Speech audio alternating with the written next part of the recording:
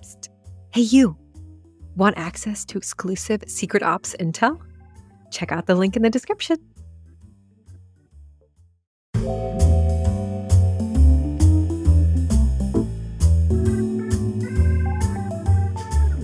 Welcome to Secret Ops, the podcast uncovering the world of business operations, one episode at a time. I'm your host, Ariana Cofone, and today's guest is John Quayle, Chief of Staff at 4Growers. John, welcome to Secret Ops. So lovely to have you today. Thank you for having me on. I'm happy to be here. John, I'm really excited to jump in with you because we're going to be talking about things that we have not talked about yet on Secret Ops, like robotics and automation and supply chain logistics. Before we go into all of that, I want to know your journey and where you started and how you got into operations. So I started my career with an undergraduate degree in graphic design. So the first 4 to 5 years of my career, I spent in marketing departments doing logos, business cards, websites, trade show material, you name it. From that, after the first 5 or so years, I eventually got into freelancing full time. And along that journey, I had a client that needed back of the house operations help, just little stuff here and there. And I felt that, I didn't know much about it and thought I'd throw my hat in the ring to see if I could help them out. And so I did.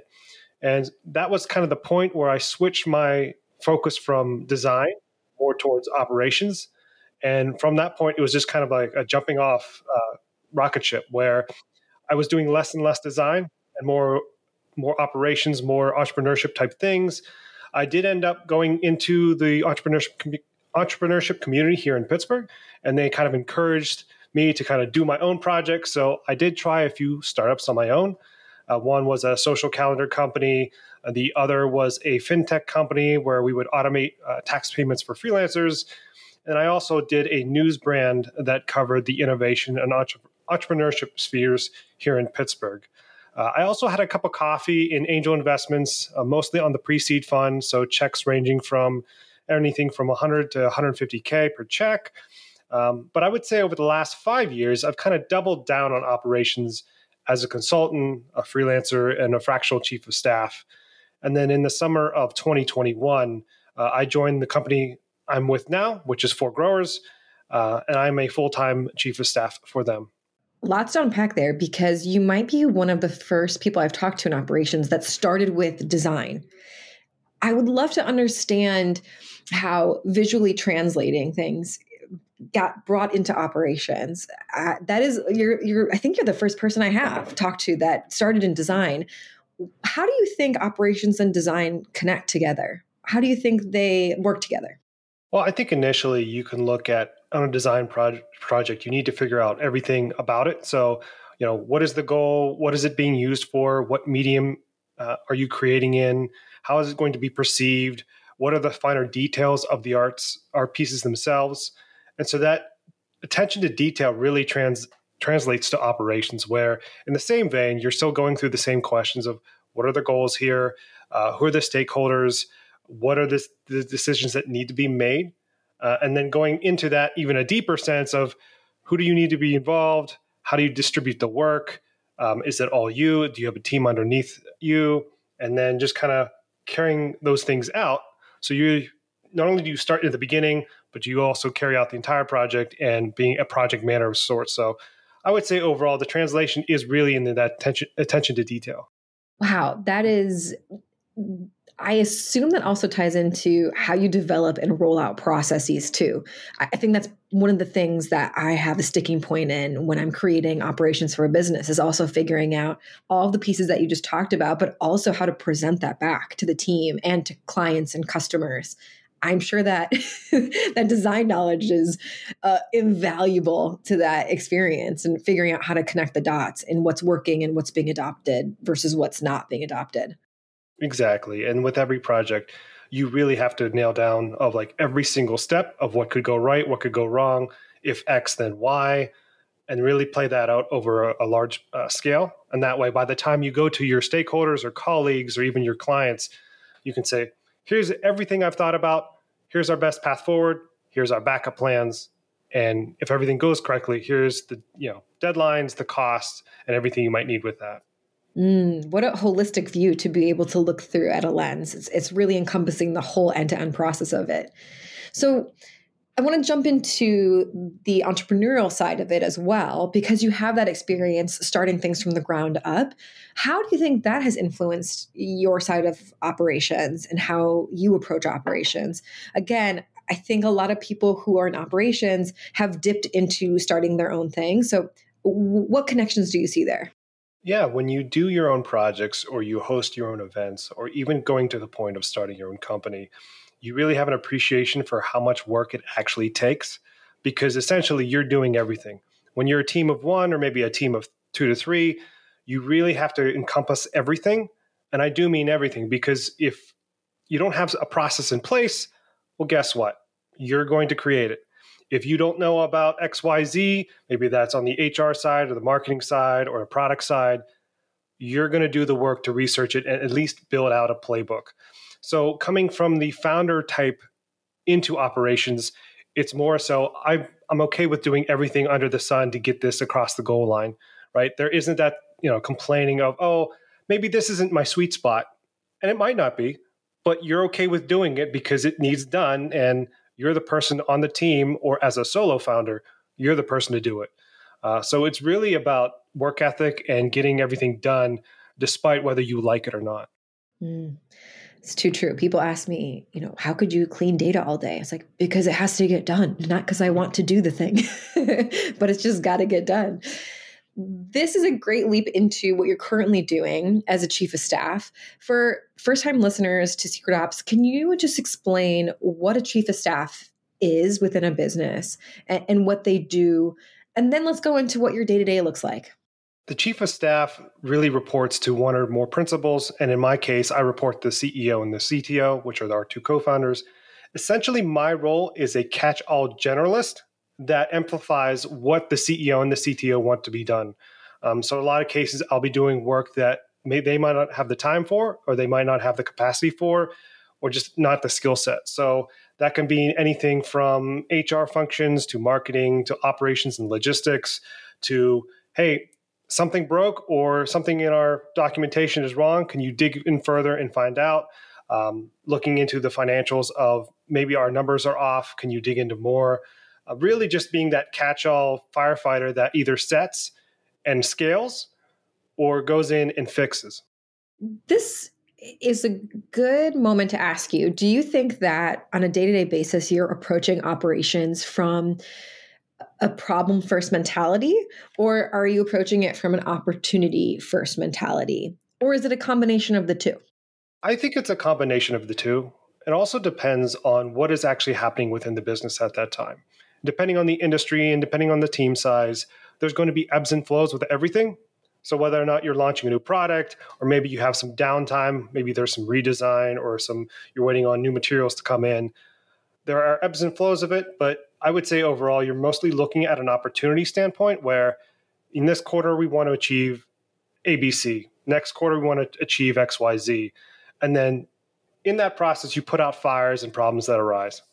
That makes sense. Every quarter, every month can look very different. And so sometimes you have to put that problem first hat on right away, but sometimes it has to be opportunity first because you need to look at solving a problem that maybe never existed or trying to do something that no one's ever done before. And then it becomes a very opportunity first mentality. This gets to the part that I am really excited to talk to you about because I feel like listeners might learn how automation works, how the supply chain works in a different way by talking about what you're currently doing at the company that you work at. So, can you just walk through what For Growers does and then what you oversee as a part of that process? For Growers is an industrial automation company, and our flagship product is a robotic harvester for greenhouses. So, if you're familiar at all with commercial greenhouses, and we're talking around 30 to 40 acres under glass, we build robots that pick fruits and vegetables. And we're starting in the tomato market. So, if you're loose pick snacking tomatoes you find at your local grocery store, that is what we're targeting first. And then we are kind of experimenting with other fruits and vegetables. But in terms of rollout, in terms of first product, we're manufacturing and assembling that tomato harvester and sending it out to our clients. Whoa. Okay. So it's really cool. We talked about this, but I'm imagining, cutting a tomato the other day, and I'm just imagining all of the engineering, all of the work, all of the operational support to go into cutting this tomato. I know that sounds like so hilarious and weird, but there's so much thought that is going behind the scenes to get that to be possible. So in this initial rollout, how does operations factor into the work? Operations really comes into play because you have to look at the entire product cycle and also customer success and delivery. So what I like to think of as a really roadmap for it is you have to look 12 to 18 months ahead, meaning not only is there R&D process of actually creating the robot itself, which started in 2018, so many years before I joined the company, and we're only now to the point where we can start manufacturing and assembling these units at a larger scale and sending them out. So from that point, it's really three different parts. The first stage is the design, testing, materials ordering, and then in the manufacturing and assembly. And then where I come in is once the unit is complete, I come in for the product creating and shipping for successful customer delivery. And then I also play into part into stage 3, which is after sales service monitoring and potentially repair if their components need replaced or fixed, or what happens at the client site with our robots. So wow, so much to dive into there, and I am really overly excited. So I'm trying to calm myself down here. Can we just demystify when we say robots? All of us sort of have our own unique mind's eye image of what a robot is. What do these robots look like? How large are they? How do they work? How do they function? Can you give us a little overview of that? It's about half the size of a golf cart. And so, for comparison's sake, it is not humanoid at all. It is not coming to take over the world. But it's mostly just a square-ish robot that fits within a greenhouse space. If, again, the greenhouse space usually has different rows and heating rails, and our robot just kind of rides over those rails and goes up and down the rows and being able to harvest tomatoes. But in terms of just general size, I would say golf cart, half of a golf cart, maybe in terms of weight. You're looking at the whole pack is around 2,000, 2,500 pounds. So these are pretty big robots. Whoa. And I'm going to break it down just from even just like explain to me like I'm 5 years old kind of mentality. So the robot takes tomatoes, and then what is it doing to analyze the tomatoes? Is it categorizing them? Is it counting them? Is it weighing them? What is it doing exactly?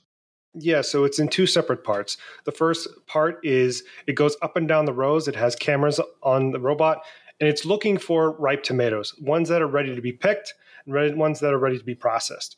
And based off a series of inputs, computer vision, algorithms that we use, once it detects that a tomato is ripe for picking, it then extends an arm and picks them. And through that picking process, it then puts it back into a cart behind itself, where we have a elevator type packing cart where it fills up each individual crates and then making sure that it has enough space to harvest an entire row, which anywhere could be 20-ish or so crates. Well, what was it like seeing it the first time in action? I gotta think that there's so much work, and then you see it in action. Is it almost unbelievable that it's happening? Are you just like, well, no, duh, we've done all this work. Of course it has to work. What did that feel like? It was surprising at first, but then again, when I joined the company, it was our technical proof of concept. So things still needed to be fixed. You could see the vision and you could see where we were going with the product itself, but did it work as efficiently as we wanted to? Of course not. There was still more engineering needed to be done. There was more materials and components that needed to be testing. But now, if you look at some of our client sites where we actually sent these units, it's really an exciting experience where you can see, okay, here's where we were. And I remember when this was kind of for lack of a better term, pieced together, testing components. And now it's a full-fledged system that actually works. It can work on a complete schedule. It doesn't need a lot of human involvement. So it's pretty exciting. But I think now to the point, I've been with the company for almost 2 years, and I'm not desensitized to it, but it's just like, okay, let's keep going. Let's move the product forward. What does the next version look like? How many units are we producing next year? So I'm always looking ahead and seeing what can we do more. Audience can't see. I'm just beaming over here because it seems so exciting to me that this is like the future that you're building, which is just really neat. Let's dive into the trifecta because I think this is a perfect time to translate what you're solving from an operations perspective within the world of robotics and automation. Let's start with the people side. From a people standpoint, what teams are you working with? What suppliers are you communicating with? What does the people side of your day-to-day look like? Yeah, so for context, our company is around 15 people, and our company is really broken down into three distinct groups. So we have the hardware team, we have the software team, and we also have our field team. So as that relates to our internal team, it really comes down to helping the hardware and the software team on the beginning get their materials and components that they need. So working with vendors, making sure that we can take deliveries at our office. And I should add that we are an in-person office. There is no remote work because it's very hard to build robots over Zoom. Making sure that I'm coordinating with all of our teams of how many pieces do we need, which vendors are we working with, where in the world are these vendors? Are they state-based? Are they North American? Are they in Europe? Are they in Asia?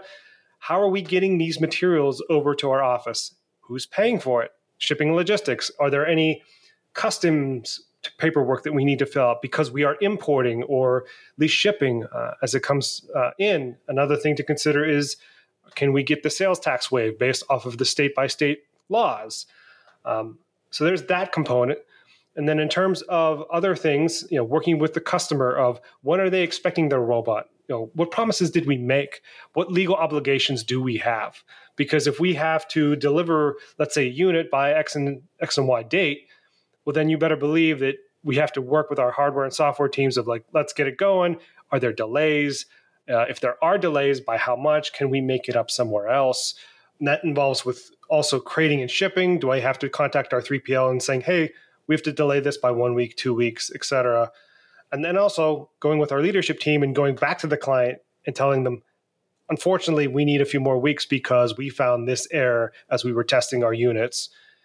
And so it's just a whole smattering of talking with different teams internally, talking with vendors externally, talking with logistics and 3PLs, and then also at the end, working with our client of how are they receiving the robot? Are they in our country? Are they outside the United States?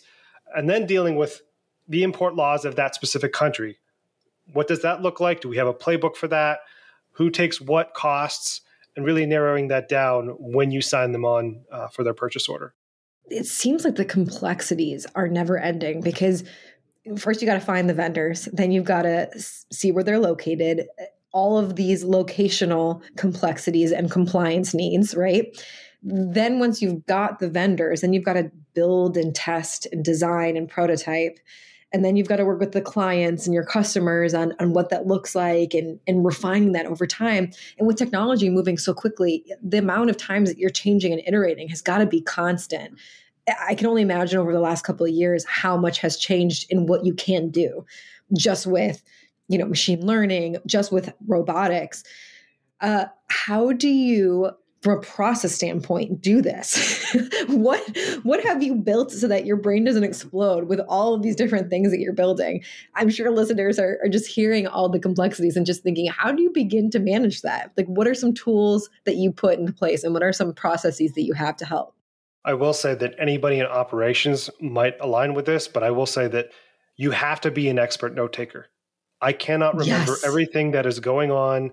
I cannot remember every single step in these processes, whether that's building it or shipping it out or dealing with customers. You have to build your own playbooks. You have to build your own checklists. You have to take notes on pretty much everything. Because if you don't, you're going to miss one step. And then all of a sudden, the country doesn't import the robot. It is stuck at the airport in maybe in Europe or Asia. And then you're just like, well, I'm in the United States. Do I hop on a plane? Who do I call? So for the better part of it, just take everything, making sure you have all your notes, and then really being synced with leadership both on from the department head standpoint and also from a co-founder standpoint of you have to know what's coming down the pipeline at all times. It could be 3 months away, it could be 6 months away, but regardless, you even have to force the issue sometimes of saying, hey, in order to prepare better for my job and making sure we're hitting our targets, at least give me a heads up of in 3 months, we're going to hire 5 people. In 6 months, we're going to send out 2 units in 2 different countries. Like having that sense initially is really beneficial from my point of view, because then I can go back and say, okay, the last time we sent a unit, we did this checklist with our 3PL. We're doing the same thing.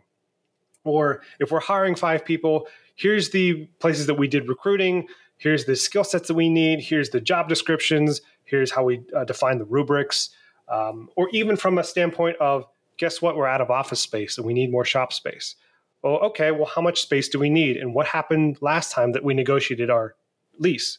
So going back to that and saying, here's the sticking points that we had to negotiate. Is this going to be an issue again? Does this matter anymore? Right? And going all down through all those checklists where you still have the context of the experience you had, but at the same time, you have a fail safe of all of your notes. Here's the good things that went. Here's the bad things that happened. Here's the weird things that you didn't even anticipate. And you can cross-reference them every time you do this again, or you scale that process up. Can we go back to something you said? You said playbook. And this sounds awesome to me. And I don't know if I've named it playbook in the things that I do. But when you say developing a playbook for different parts of this, what does that look like? Is it like an index of the step-by-step process and how something was rolled out? Is it a way of working? Is it different considerations? Is it a checklist? Like, when you say playbook, what does that look like? And what does that mean? So playbook to me means creating a document or a set of documents that outline exactly step by step what happens in this process. Because from my perspective, I want to make it so that if I disappear or if I get moved to another department or another line of work, that I could have somebody come in my place, pick up the playbook, and be a somewhat of an expert from day one. So, and I do mean really being detailed of it, of from overarching, here's the goal, here's the steps, but also at being so granular of, on this day when shipping pickup happens, the truck arrives at this time. Here's what you need in terms of forklifts. Here's the paperwork you need to give it to them. Here's once they leave, here's how you check in with your 3PL, ask them for X, Y, and Z. Once it lands, if you do air freight or you do ocean freight, once it arrives, you need to check in at this point, at this time, and then check in with the client of did they get the shipment? What questions do they have? So in my eyes, and this isn't just for logistics and shipping, but just everything from hiring to marketing, build everything down to the finest of details to anticipate that if you were to hand this to somebody else, they could do your job.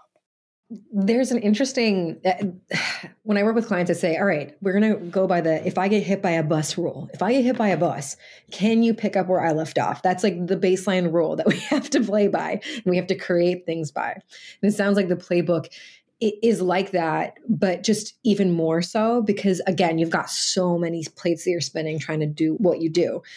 When it comes to the playbook and then the technology that you're using to support all of those different parts of what you're doing, what are some technical tools that you're relying on to do different parts of the process?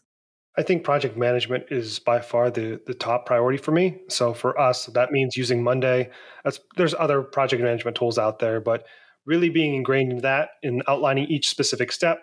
And also, if you need team members to be a part of that project or part of that process, you can tag them. We also use Slack for very day-to-day communications, or even just a history of this is what we discussed.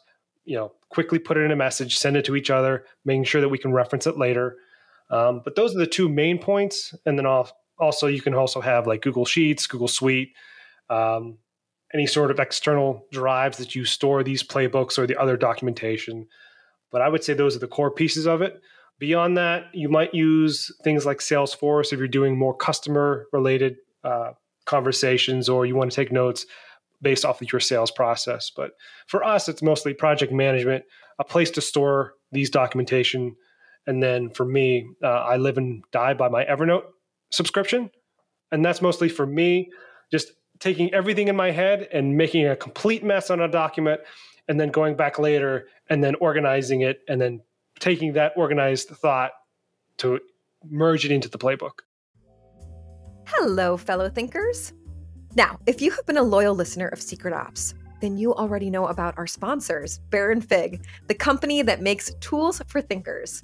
Now, I'm totally biased, but I really think that Baron Fig has the best product suite for thinkers and operators alike. And you know what? I'm not the only one that thinks so. Bloomberg said, and I quote, that Baron Fig's products are, quote, high-end and well-crafted, which they absolutely are. Their Confidant notebook is the most delicious notebook that you will use with the most perfect dot grid paper. But it's not just Bloomberg. Actually, fun fact, New York Magazine, they tested 100 pens to find the top pen. And after testing all of those pens, they rated Baron Fig's Squire pen the number one pen. The number one pen. It's not just me, y'all. You gotta give them a try. And guess what? We got you hooked up with the discount code. If you go to baronfig.com today, enter in the discount code SECRET20 and get 20% off your next order of $50 or more. Again, that's SECRET20 and get 20% off your next order of $50 or more. Oh, I'm like so jealous that you're going to get to see all this for the first time because their products are so delicious. Anyway, enjoy, have fun, let us know how you use the tools, and let's get back to the show. I feel like brain dumping in operations is something that we all do, but we actually never talk about. And that's why everyone thinks that we're very type A people, because we present these organized things. My organized thoughts and processes always come from just a chaotic note, an Apple note that I just took furious notes on, and then I translated it into something that made sense for other people. But it always starts with chaos. It sounds like you're the same way. Is that right? That's correct. I'm almost to the point where I'm thinking about getting an AI assistant on Zoom calls to start recording notes. That way I can cross-reference what was said. Now, granted, I'm to the point where I'm a very good note taker and I could do it all manually. But just in case I forget a few things, I'm thinking about adding that extra layer of support. Yeah, I'm with you actually, because it's after some point you just can't type fast enough as people are speaking. I'm fast, but I'm not that fast. So this gets into the inside scoop part of Secret Ops, which is where you shine light on the things that people outside of operations wouldn't necessarily know, but it's important for us to share.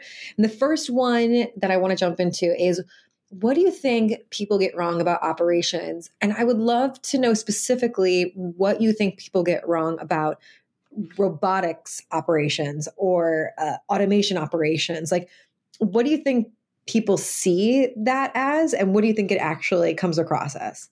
So I'll answer this in two parts. The first part will be a general answer to your question, and then I'll dive into the robotics part.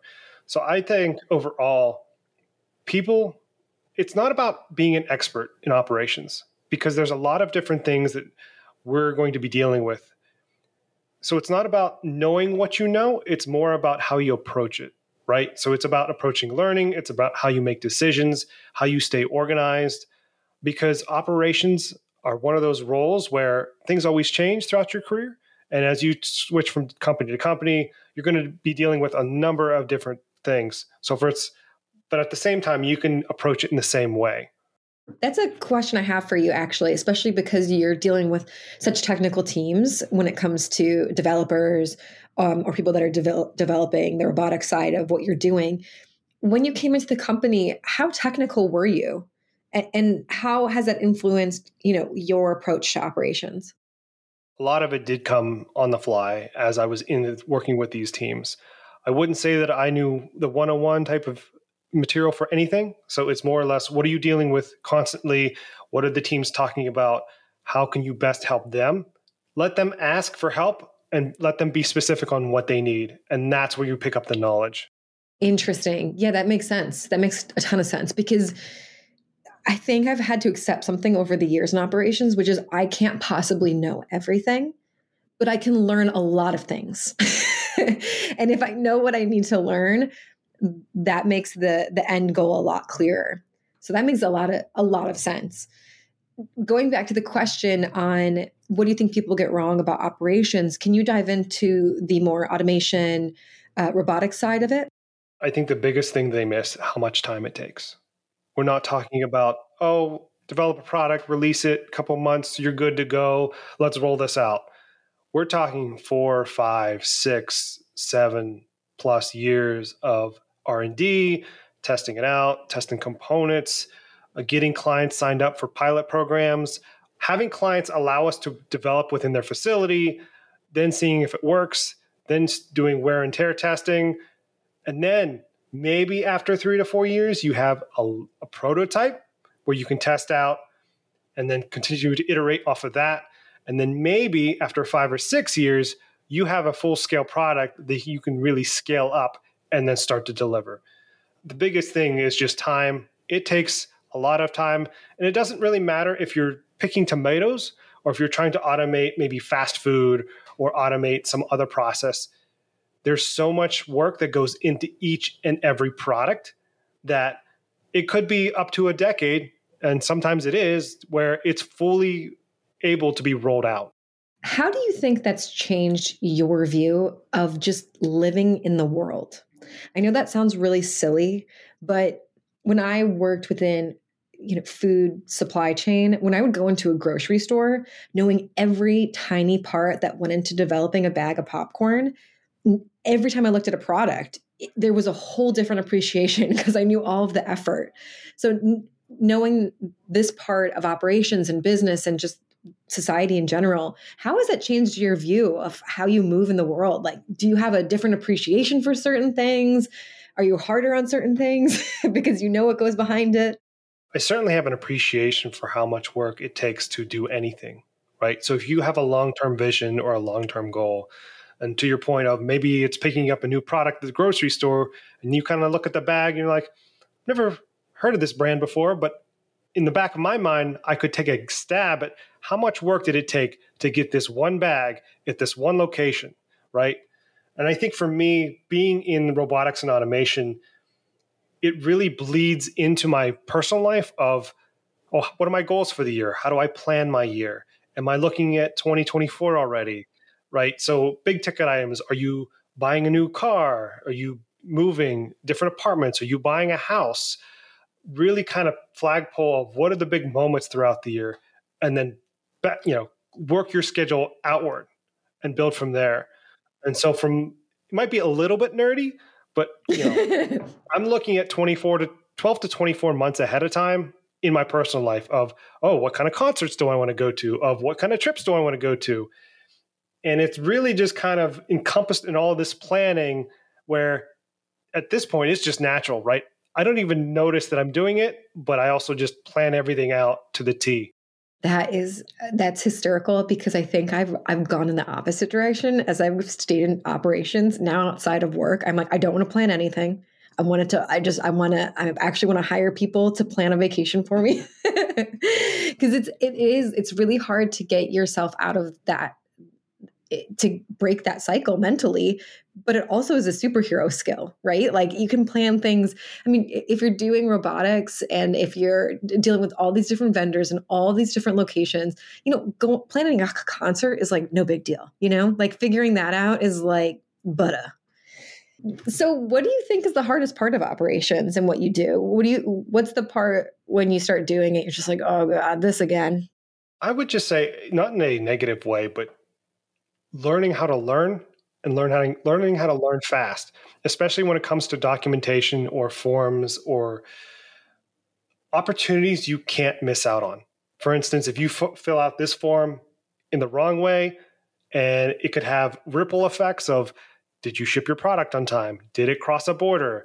Did it get accepted by your client? It could be one small box in one small form, but that's puts me on edge a bit where I'm not groaning about it, but I'm double checking and triple checking to making sure that, is this right? And if I don't know that it's right, I'm getting somebody on the phone of, can you review this? Are there people that I can talk to? Can I talk to the client? Do they have a shipping and logistics department, or do they have something that I can reference? If it's a country-based thing, is there an economic development agency that I can get on the phone and saying, here's how I'm approaching this. Tell me that I'm wrong. right? Kind of defend against all the missteps. Wow, that is so true. And I never thought about that, especially when I look at even medical forms now. I have to, it just really, it's the thing I least like doing, but it's so important. And now I read every single line, every single word, because it just is instilled. Because if you don't catch it up front, man, it comes to bite you in the butt later, 100%. That's a very good point. Now, if we were to flip it, because let's talk about all the happy things we love. What do you think is your greatest joy in operations? What draws you to it? Being able to look at the entire company and have a handprint on pretty much each department. Granted, I did mention that I don't deal with product outright, but at the same time, I'm dealing with the finances, I'm dealing with HR, I'm dealing with marketing and PR, I'm dealing with the operations logistics. So I get to see the entire health of the company in one big swoop. And I pretty much have almost all the keys to the kingdom that if I needed to look something up or if I needed to verify something, I could do my own analysis, whether or not it's project related of just maybe I'm just curious about something. I can go in, quickly check it, or build something out for my own curiosity and then see how everything is moving over a span of a quarter, a month, a quarter, a year, and so forth. Being in operations is like a curious person's dream, because you do have the ability to access and understand and learn all these new things.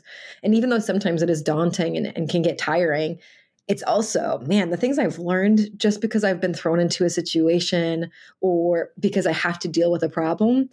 It's hard to even describe how appreciative I am of that. So it's a good reminder. Do you think if someone were to transition into operations, what would you recommend them doing? Like, how would you recommend them starting? Especially because you had a journey as a designer, as an entrepreneur. How would you recommend people getting into operations if they were interested? I would say whether it's your current work environment or maybe some volunteer work of just raise your hand and volunteer for things that you know nothing about, right? So maybe they're looking for extra support or maybe they're looking for a team member on this one-off project. Raise your hand and get involved. Because I think for those who are really interested in operations, they're going to go through the time of how do you deal with things you don't know about? How do you learn quickly? How do you make decisions on the limited information that you do have, right? And so getting in those reps of, I don't know anything about this, I'm going to learn about it, I'm going to make decisions based off our team, or I'm going to make pretty impactful decisions that may not be reversible, right? Getting in those things over and over again will hopefully broaden the horizon for anyone who wants to be in operations and saying, is this really for me? Do I see my career going in this direction? Because if you really like it and you really like dealing with the chaos and the mystery of it all, well, then operations could be for you. That's a great point. You can definitely dip your toe into the operations world just by volunteering to help or support or get involved in a project. And you don't have to go all in if you aren't totally sure. And probably that's not the right way to do it for most people. I think I accidentally fell into operations because, again, I was just trying to solve problems. And then it just made sense because I just kept trying to solve problems. Then somebody said, like, this is a job in a business. This is operations. Do you want to do this? But you're totally right. You don't have to go all in right away. You can try it out. And that's probably the better route for most people. I found that the same thing when I was mentoring people is that they thought they wanted to get into data analytics. And so we would get them a project so they could try that out. And some people really got excited and thrived, and other people weren't into it. And that's a great way to test, try before you buy, I guess. Try out the thing before you do the thing full time. So this is a new segment that I wanted to try, which is giving a bit of bonus content. And because you're in such a particular niche of operations that is, I would say, really unique, I would love to learn your opinion on where you think operations is moving towards. So obviously it evolves, it's different between companies and industries, but in your realm, how do you see it changing over the next 1 to 5 years? I'm not saying this just because I'm in robotics and automation in general, but I will say from a generalized operation point of view, regardless of industry, regardless of company size, you're going to see how much of the operations process can be automated from a back office point of view, right? So if you're dealing with finances, if you're dealing with HR, if you're dealing with marketing, you're going to see maybe a chief automation officer be added to companies. You might see automation titles be added into the company, where the whole goal is to make sure the company smoothly operates without any intervention. Or maybe you might think of it as, if the company normally requires 10 people to operate, can you do it in 8? Can you do it in 5? Can you do it in 3? Like, what are the ramifications if you could make sure that an entire or multiple departments ran with just 3 people at the helm versus 10 or versus 20? So I think you're going to see that almost that squeeze of how much efficiency can we get? Or what does that look like from a software standpoint? What does that look like from a cost standpoint? Like, really getting every inch or every drop that we can on the automation side of operations. I would agree. And I think that a lot of people are scared of that. And I understand why. Ultimately, if you automate, there's going to be an issue with jobs, right? That you will not need to do certain jobs. I will say, though, the amount of times I come into a business and people are doing manual things that can be easily automated, it's every business. And it's not like the really refined things. It's just the basic things that need to be streamlined. And I will say employees don't enjoy doing those things. Like, team members don't like doing them.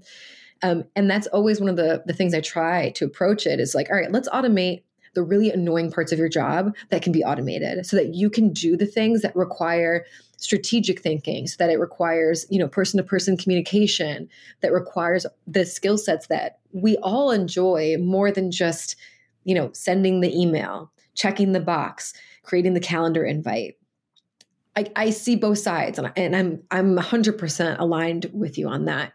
It's going to be quite interesting. But even Chat GPT is going to change so much in the next year, right? When we've got AI powered answers, any questions that we have, you can Google and have a response that's more thoughtful, and that's just going to change everything. It already is, which I'm actually excited for. I'm not scared of it.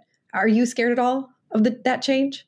No, I think if you go into it with an open mind and really seeing the possibilities, you have to embrace whatever's coming, because it's going to arrive whether you like it or not. And it's far better to be informed and really know the details of how it might change your industry, how it might change your company.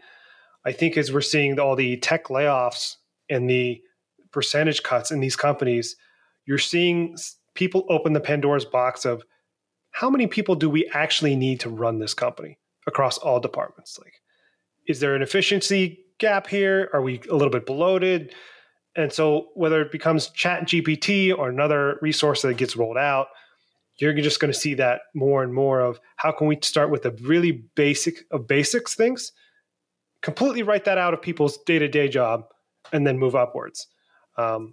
It will reshuffle the market a little bit in terms of jobs in the economy, but I think there's a point at the end where it works out for everyone. You just have to stay on top of it and know what the ramifications are of each rollout could be. Mm. Yeah, and I think people got a little in 2020, when obviously there were a ton of layoffs because of COVID. We saw something happen where businesses cut their labor, and they just expected the people to do more work. And what did we see? Like, we saw burnout, we saw discontent, we saw employee retention issues. I mean, that's obviously, that was reacting very extreme to an extreme situation. And I feel like that is a bit of the fear that's going into the automation side of things, but I see it as, you're not going to be overworking people. You're going to be working people in a way that is more intelligent than how they're currently being used. And hopefully out of that, they will actually enjoy their work more. So it's not going to be like less people, more work. It's going to be less people, automated work streams for more employee contentment and happiness. That's my opinion. If done right, of course, people will do it wrong and they'll do it in all the wrong ways. But I think ultimately that is the North Star that hopefully we can get to within operations. You also have to consider that time is a factor here. It's not going to come tomorrow. It's not going to be next year. These things take time.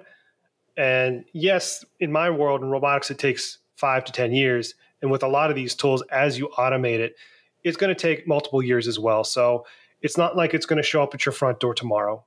Yeah, you might be able to get some warning that it's coming down the line, but you really have to take into consideration how much time and effort it takes. Because even if you get a basic of basic, whether that's software or product, they're going to make mistakes. You're going to need updates. There's going to be some tweaks needed. So it's not like it's all going to happen tomorrow. Yeah. But that also means there's no excuse. Everybody should be thinking about that today and looking at that and understanding that, because it won't just come up tomorrow. Just like in the last 10 years, we saw how much change on the web, on the internet, the tools that we have access to. We've seen a version of that. Now we just have to prepare for the next wave of what that looks like. So let's go into some rapid fire questions to learn more about you, the human behind the operations, automation, robotics machine. So first things first, what is the favorite part of your day? I would say the morning. I am a morning person. I'm not the type of person that throws their alarm across the room and breaks it. I do like approaching the day. It's brand new. Hopefully I got a good night's sleep ahead of time. But the possibilities of that day really excite me. What book are you currently reading?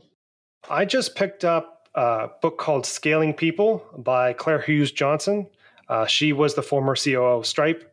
And so it's more of a business book, HR type of reading. But I really love business books, and someone suggested that to me. What is the best purchase under $50 that you've made? That's a really good question. Under $50. I think it's more or less just smaller tools I use every day. So I know it's a little bit over $50, but things like Evernote or things like Spotify, that really excites me. And I use those tools every day. From an actual tool standpoint, I don't know, probably my gym membership, although that's monthly. That's great. That's good. Healthy mind. I love that. Healthy body, all good things. What is your favorite quote? I'm not much of a quote person. So I don't think that I have a standard quote or things I always put up on my wall. But I will say one of the things I do live by, whether it's a quote or you consider it more of a mantra, is align, achieve, and let go, where align all your things, achieve what you want to, and then once you get that win, let it go. I love that. I'm going to take that one. What is the most important lesson you've learned? I would say things aren't as scary or as intense as you think they are. And no matter what, you're going to get through it. So for me, it's dealing with whatever gets thrown your way. Break it down into small chunks, whether that's a project, whether maybe you get a curveball in your life with your health, or maybe a family member or a friend. Be ready for those, but they're not as scary, and it's not as intense and stress related as you might think. Take it in stride. Yeah, when you look back, you will be amazed at the things that we can do. Lastly, what do you want to be when you grow up? It's funny, if you were to ask me that growing up, I always wanted to be an architect, right? Designing buildings, designing the way people live inside their homes and whatnot.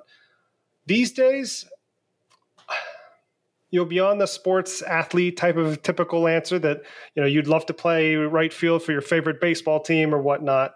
I just want to be somebody that stays in business, that owns businesses, that really scales businesses, because I love the work that I do. And so I'm kind of on my way there. I mean, as an operations person, I could certainly scale it up, so to speak. But I'm pretty happy where I am, and they just want to continue that going forward. Lastly, John, if people are listening to you and they're interested by all the things that you're talking about, where can they find you? I would say there's two places mainly to check. Well, the one would be LinkedIn. You could just search my name. I don't think there's too many people with my last name, so it makes it a little bit easier. But also you can check my website out, which is my name, my first and last name together, johnquayle.co. You could take that and visit to see what kind of projects I've been up to. Fantastic. John, thank you so much for your generosity in sharing your world and giving us a peek into everything that you and the team are building. I appreciate it so, so much. And I appreciate you, listeners of Secret Ops. Please remember to follow us wherever you find your podcasts and check us out at secret-ops.com. We'll see you next time.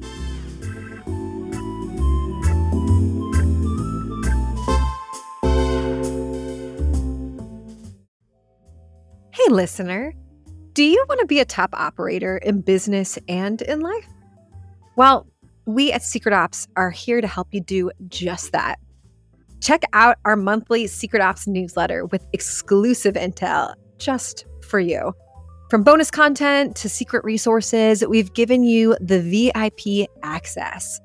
To sign up, check out the link in the description. And as always, thanks for listening.